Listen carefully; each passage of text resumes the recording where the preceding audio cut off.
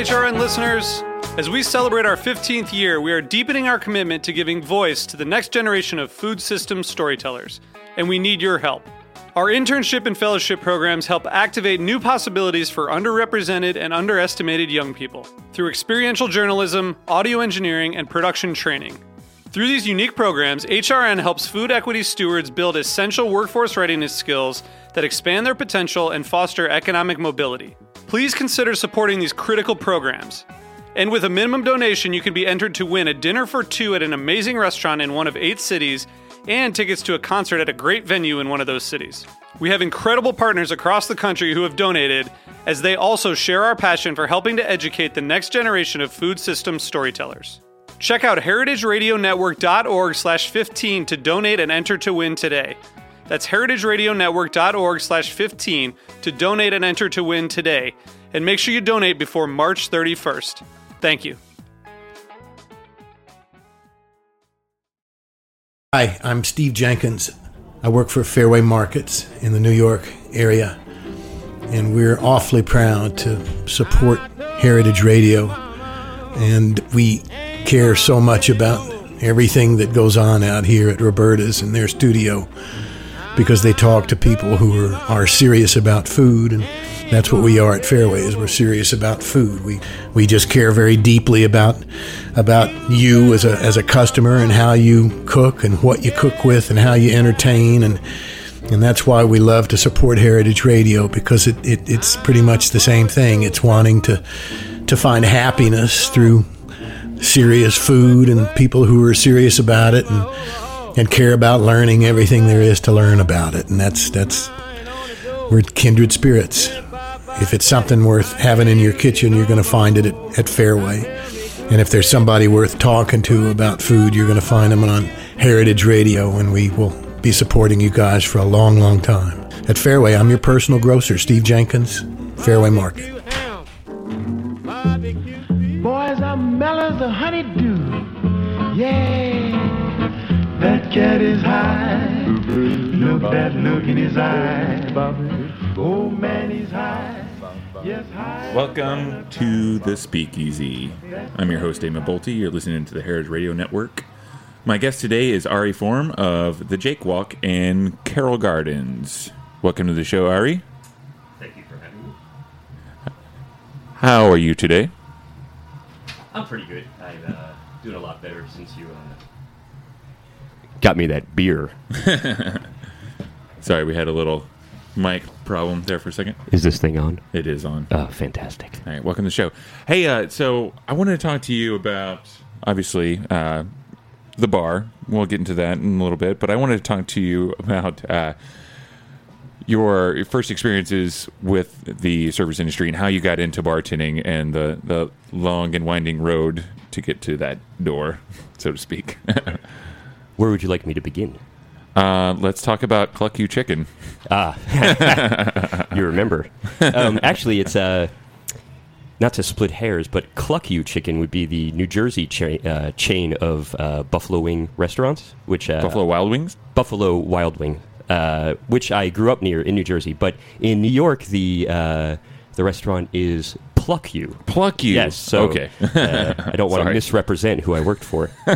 But yeah, when I was 18, I moved right into the city to attend NYU, and I immediately got employed at Pluck You Chicken on 3rd Avenue and 10th Street, where my sister was also working, and I was responsible for taking phone orders for delivery, ringing people up at the cash register, and mopping up after work. Awesome. What were you actually, when you were going to NYU, did you go for any kind of like hospitality or like management or anything like that? Or no, I went kind of just undecided, wanted to move to the city, got accepted there, so it was exciting. I had my father owned a Jewish style deli. Oh, cool. When I was growing up, so I'd always been around that kind of environment. But then about 2 years after I moved to the city, I got my first Manhattan restaurant job at the infamous NoHo Star. NoHo Star. Yes. Oh, yeah. What were you doing there? I got a job just waiting tables, and which I basically, just like everybody, I gave them a resume that said I'd been working since I was, 1 year old, doing everything in a restaurant. But in reality, I didn't even know how to carry a tray. And I just, I told all the people that were training me the truth, and just worked really hard and got it down. And then when I was working there, and mind you, I was still 20 at the time. I became quite friendly with one of the bartenders, whose name, funnily enough, was Matthew Perry. And I just started asking questions because, as you know, being a bartender is like the coolest, most romantic thing in the world to like a 20-year-old man who, likes to enjoy themselves out at night. In New York City. Yes, exactly. There's a movie about that. Maybe a couple of movies about that. But yeah, so I just started asking him questions, and basically he was like, dude, you can get behind the bar. It's very easy. And I'm like, it can't be that easy. You work magic back there. And we're talking mid-'90s here, so this is a while ago. And he said, no, all you have to do is know how to pour tap beer, be nice to people, make a cosmopolitan, a margarita, a Manhattan, and a martini. And you can work behind the bar. You'll be fine. I was like, great, show me how to make those drinks. And he did. And they were all just filled with tons of ice shards and free pour. I don't even know what they taste like. I didn't even know you were supposed to taste your own drinks. Yeah. But before it's I was more about the color. Yeah, exactly, and how much and how big the glass was. But before I was even 21, I was doing day shifts behind the bar. Cool. So yeah, that's how I got into bartending, and then after that, I eventually found myself in fine dining at Union Square Cafe, with a couple stops in between at some places in Chelsea behind the bar or whatever. And there, I learned that there's a different style of service and bartending, and so I sort of had to relearn the whole process. And I started there from back waiting all the way to server and then to bartender as well, where I learned more of how I perceive the craft of bartending now. It's really, I've always found it very important for any bartender, and usually, obviously, you don't just jump right into bartending, right? To have that service-minded skill, like the skills of the server, as far as interacting with the customers, right, and like doing some of the grunt work, like bussing and running the whole gamut of everything. Getting into the bar, you take all those skills with you. You should, at least, especially like the actual hospitality part of that. Being yes, nice people, being courteous, being a great bartender. Comes from those service skills. Yeah, I think the hardest part about being behind the bar, or the most challenging maybe, is being completely in the weeds. Too deep. You have so much stuff to do, and still having the entire bar eating out of the palm of your hand. You have one side of the bar laughing, you have another side of the bar, telling you, their deepest secrets, and you're still pumping out cocktails, refilling wine, pouring beer, like a total control of the bar. And when it's happening, it's exhilarating. It's a lot of fun, and it just fills you with adrenaline, and it's a good day when that happens. Yeah. I always tell people whenever I'm training a bartender, you have to play so many roles as a bartender. Obviously, you're basically a host, a waiter, yep, a chef. You are. I hate the term bar chef, but it's kind of what you are. A manager, a cashier. You're like a busser. You basically do every single job. Don't forget bouncer. Bouncer as well. That's a very important part. And you have to take on all those responsibilities. And it's, like you were just saying, it's exhilarating when you have all those things in this nice balance, all those aspects of being a bartender in the bar, in the establishment, keeping the balance. And once you get through that night, it's a very pleasurable experience. Yes, it's a natural high. It's amazing. Now, let's go back to the bouncer part of that. Have you ever had to bounce someone? Oh, yeah. Like really bounce someone? Not in the sense of... I'm not asking. I've never had to physically take somebody and throw them out of the bar, which I don't think I can do. I can't either. I don't know. I know we're on the radio, but you have really big hands, and I'm very jealous. I just have to say that. But anyway, besides that, Ari Form. No, it's coming from a bartender's perspective. I wish I had bigger hands. That's another thing that I tell my bartenders when I train them is like, bigger hands. Get bigger hands, man. But I do tell them a lot. One of the most important things about bartending is knowing where everything is, and being extremely comfortable with your own hands. Yeah. Yeah. I agree. I accept your compliment, sir. Yeah, well, my pleasure. But no, they're actually probably about every other month at the Jake Walk on a Friday or Saturday night. I will have to suggest to somebody that maybe they not have another drink there, that maybe it's time to move on. And then when I convince them of that, then we call all of the bars in the neighborhood and tell them not to serve this person. Right. I've definitely done that before, too. It's usually you guys, Mini Bar, Abilene. Yeah. We do Brooklyn Social. Bar Gray Harry, yeah. because they're right across the street. That's funny. Do you have a preferred shutdown chop that you use on people, as far as a line? Yeah, well, no, not a line. It's more of a sort of an aura that you create with the conversation that you're having. I think the biggest mistake that people have in those situations, unless they are a huge bouncer and are just physically intimidating, is to not make the other person feel like or to be argumentative, or to tell them that they're doing something wrong, because they've had a little bit too much, so they're going to take offense, and it's going to escalate from there. So you just try to be very friendly, even before bringing up the fact that maybe they shouldn't have another drink. I really just like to try to get them on my side somehow.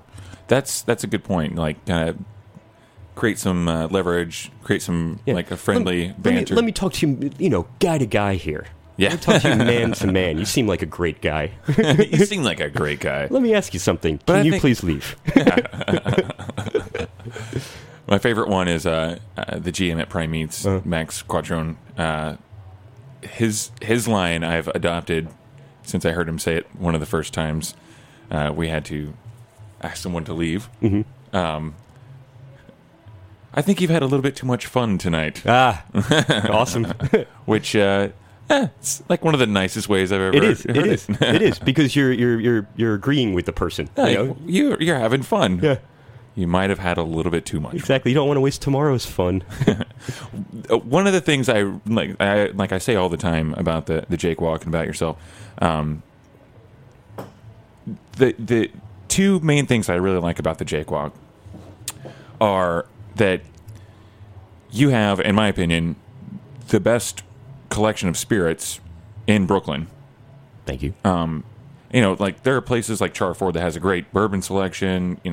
Other places like Dram that has a really nice selection of some rare Amari and rums that they bring in. But you guys truly do have the best as far as you have all these different Calvados and different whiskeys and different rums. And you've got a great selection of just brandies and eau de vies. You've got it all. And the second thing that I really like about the Jake Walk, and probably one of the most important parts of why you guys are so beloved in the neighborhood, is that you treat people in a way that they don't get treated at most cocktail bars. You guys are obviously very serious about what you're doing, but you are some of the nicest bartenders in the city, and you don't take it too seriously. You keep your... You don't have such a game face like a lot of the. I hope that doesn't come off as weird, but you have fun with it. You keep it lighthearted. You keep the guests engaged. You just create this great vibe that attracts people in the neighborhood and from other parts of New York City. And I think it's very important for, especially nowadays, because there's a lot of snobbery going around the bar scene, and it's really important to keep grounded. And you're there to have fun or relax at the end of the day, and to have a bartender be kind of cold and just plain rude sometimes. Right. Nobody wants that. No. I think both Matt DeVrent, my partner in business and in life, both of us come from the school of bartending where it was not necessarily the time where people would come in when we were learning how to bartend. People would come in and expect you to make them a drink, in the sense of, make me something, with rye and Iraq and cherries, or they're not coming in with the expectation that they could just give you an idea, and then it's up to you to make the drink. We come from school where people ask you for a drink, and then you make it for them. Mm-hmm. Pretty simple. But the overwhelmingly important and difficult task as a bartender would be to be able to make those drinks and then make them feel great about where they're having that drink. Right. No matter what it is. Right. A glass of water all the way up to a cognac, expensive cognac or something like that. And that's always been our number one focus, not just with ourselves behind the bar, but with the staff as well, is that if you want to work for us, you have to get over yourself immediately. We're all great people. We're all friends. We're family. After the shift, we're holding hands and having drinks together. But during the shifts, it is, number one, all about the customer. And it's very easy. All you have to do is be pleasant. And, even if they ask a question that is a little frustrating, just answer it. Get over yourself. Yeah. Oh, totally. Yeah, just answer it. Yeah. Your partner, Maddie, you guys, you're affiliated with a couple of other businesses in the neighborhood. You've got Stinky Cheese, and you've got Smith and Vine, which you've got a cheese shop and you've got a wine and spirit shop. Those were the first two. It was Stinky first, and then Smith and Vine. Other way around. Oh, okay. Yeah. Smith and Vine is, I think Smith and Vine is like 7 or 8 years old now. And Stinky is like 5 or 6 or something like that. Okay. And they are there's Patrick Watson and Michelle Pravda, married couple. They own Smith and Vine and Stinky. And Maddie and I worked for them at Smith and Vine, and then we partnered up with them to do the Jake Walk. So they're the sort of the masterminds behind the whole thing. And it was just natural for them to have a spirit store, and then like a cheese and charcuterie and provisions kind of store, and just mash it up and put some stools in front of it. Yes. Yes. And it's been a really great addition to the neighborhood. We're going to talk more about this when we get back from our break after these words from Mobb Deep. Yeah. Yeah. To all the killers and the $100 billers. For real niggas who ain't got no feelings.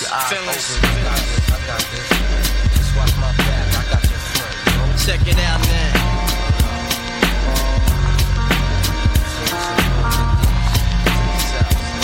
I got you stuck off the realness. We be the infamous, you heard of us. Official Queensbridge murderers. The mob comes equipped for warfare. Beware of my crime family who got enough shots to share for all those who wanna profile and pose.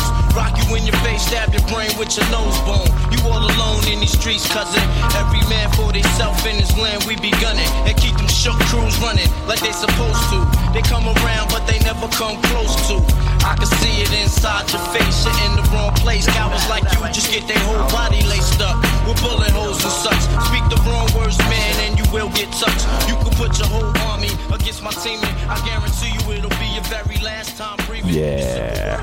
I guarantee you it'll be your very last time breathing. Nice. Ari picked the break music today. My guest today is Ari Form of the Jake Walk in Brooklyn, New York. And you're listening to the Heritage Radio Network. This is the Speakeasy. I'm your host, Damon Bolte. We were just talking before the break about the 3 companies, Stinky Cheese, Smith and Vine, and of course the bar that you own and operate, the Jake Walk. And I really, one of the things that really has made the neighborhood, for me personally, I actually live in the neighborhood as you do as well. That's made it more of a more pleasurable place to live and an easier place to live are those three places. I mean, obviously, I like cheese and charcuterie, and I like pickles from McClure's, and I like chocolate from Mass Brothers, and a nice selection of giant beers. Uh-huh. I can get all those at Sneaky Cheese, and then I also like old bottles of Burgundy and Fernet Branca, as everyone probably already knows, our listening audience. Take your shirt off. Yeah. I'm not gonna. I wish they could see that. And having those right there, basically right outside my door, is amazing enough. And then the Jake Walk came around and basically gives you a chance to put all those together. But also, what's really cool about that in that situation, like you can go to Smith and Vine or Stinky, and you can buy like an expensive cheese or an expensive bottle of wine, or like a $50 bottle of Nardini Amaro, which we actually have in front of us right now.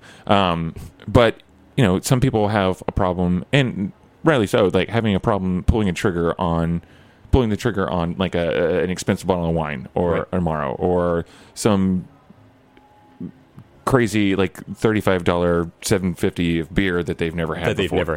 Exactly. But what's brilliant about the setup that you guys have is that you've given people an opportunity to buy those, like to procure those glasses of wine, those glasses of Amaro, those cheeses, those meats, like one little bit at a time. So it becomes more accessible for someone, so they can actually go to the bar and restaurant. It is a restaurant as well. Try these things out, and then it goes back into the company as well. But I mean, that sounds a little corporate. No, the way I came off, but it actually is really important because it's also a neighborhood establishment. These are neighborhood establishments. It's nice to support the neighborhood, to support local companies and vendors, and you guys definitely do that with anything that you can buy at like Stinky and at Smith and Vine. You get some local wines and spirits and stuff like that as well. So it's really nice. It is, and thank you for saying that. But it's not just the sampling aspect, which is definitely there, but it's also the sense of community.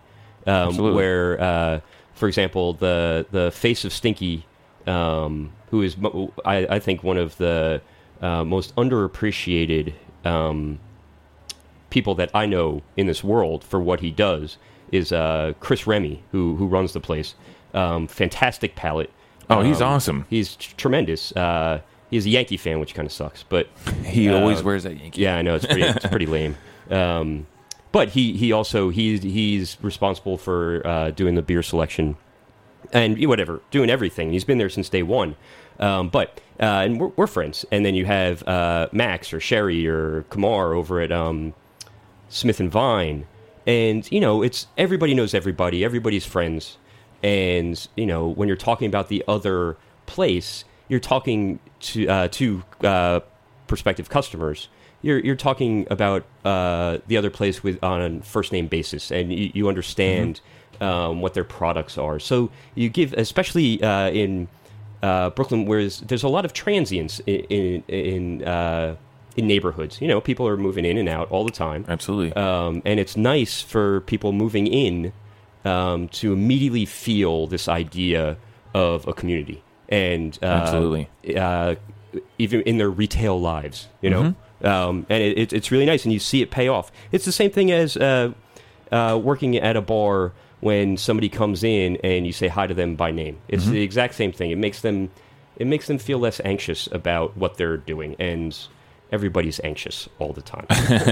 In New York, probably. Yeah. I mean, I get what you're saying. And especially, it goes a little bit further than that. You're talking about these people on a first name basis. You've got Dwayne Sorensen from Stumptown Coffee. You see him around the neighborhood. He frequents the places. You've got like Shane Welsh from Six Point. Right. You've got Ann Saxelby from Saxelby Cheesemongers. Right. You've got all these people these are the people that you're procuring these. Garrett Oliver from Brooklyn Brewery. Yeah, I mean, you've got these amazing people that are just wanting to do and doing a pretty good job of it. If I'm any kind of judge of what's going on, doing a really great job of making these artisanal products, and also what they are. You're right. These people are creating a community, and I wouldn't call it a scene. No, but that's what's great about it. At the heart of it, which a lot of people who aren't necessarily involved and sort of are on the periphery, we'll call it a scene.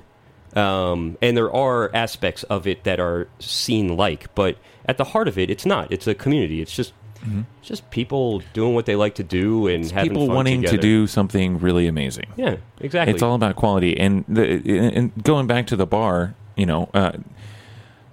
definitely hear a lot of backlash sometimes about like cocktail bars being kind of like the new thing, blah blah blah. Mm-hmm. And a few years ago, when you started to see this resurgence of cocktail bar, like classic cocktail bars, and people featuring higher end spirits, higher end wine, just quality stuff. I mean, really, it all comes down to quality. And then you had critics raising the question: Is this just a fad? And right. In my opinion, can quality be a fad? Well, is it trendy to be into something that's good, like down to the very core of it? I actually have an opinion on that. Okay, let's hear it. I think that there's with what you're talking about, this movement, or the shift of quality. Mm-hmm. I think that there is sort of an ideology behind it that is very simple and should be taken to its furthest development, which is, to me, maybe I'm wrong, but to me, the goal is, for bars, I'm not talking about food here, I'm talking about for drinks, the goal is that every bar in the world will have a good speed rack, and fresh juice, and the bartender will know what they're making, and how to use those. In the sense of what the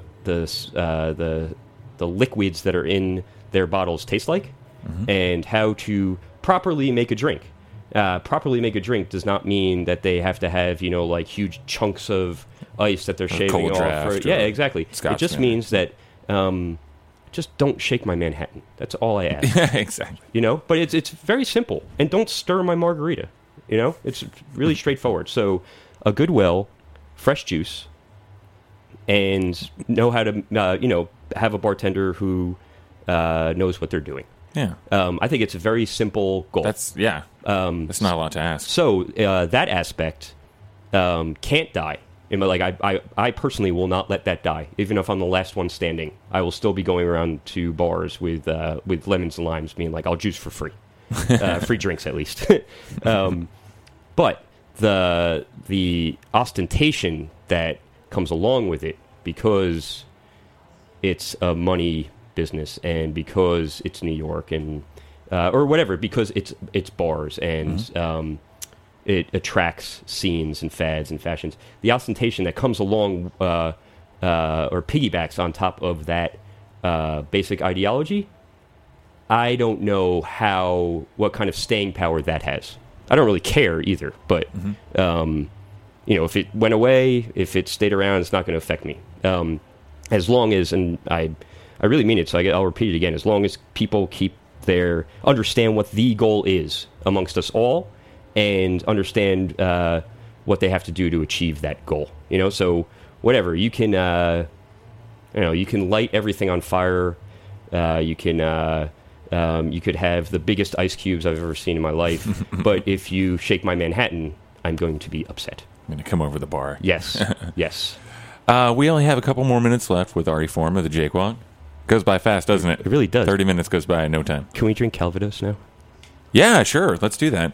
As you know, if you've listened to the show before, we typically... just a sec. All right.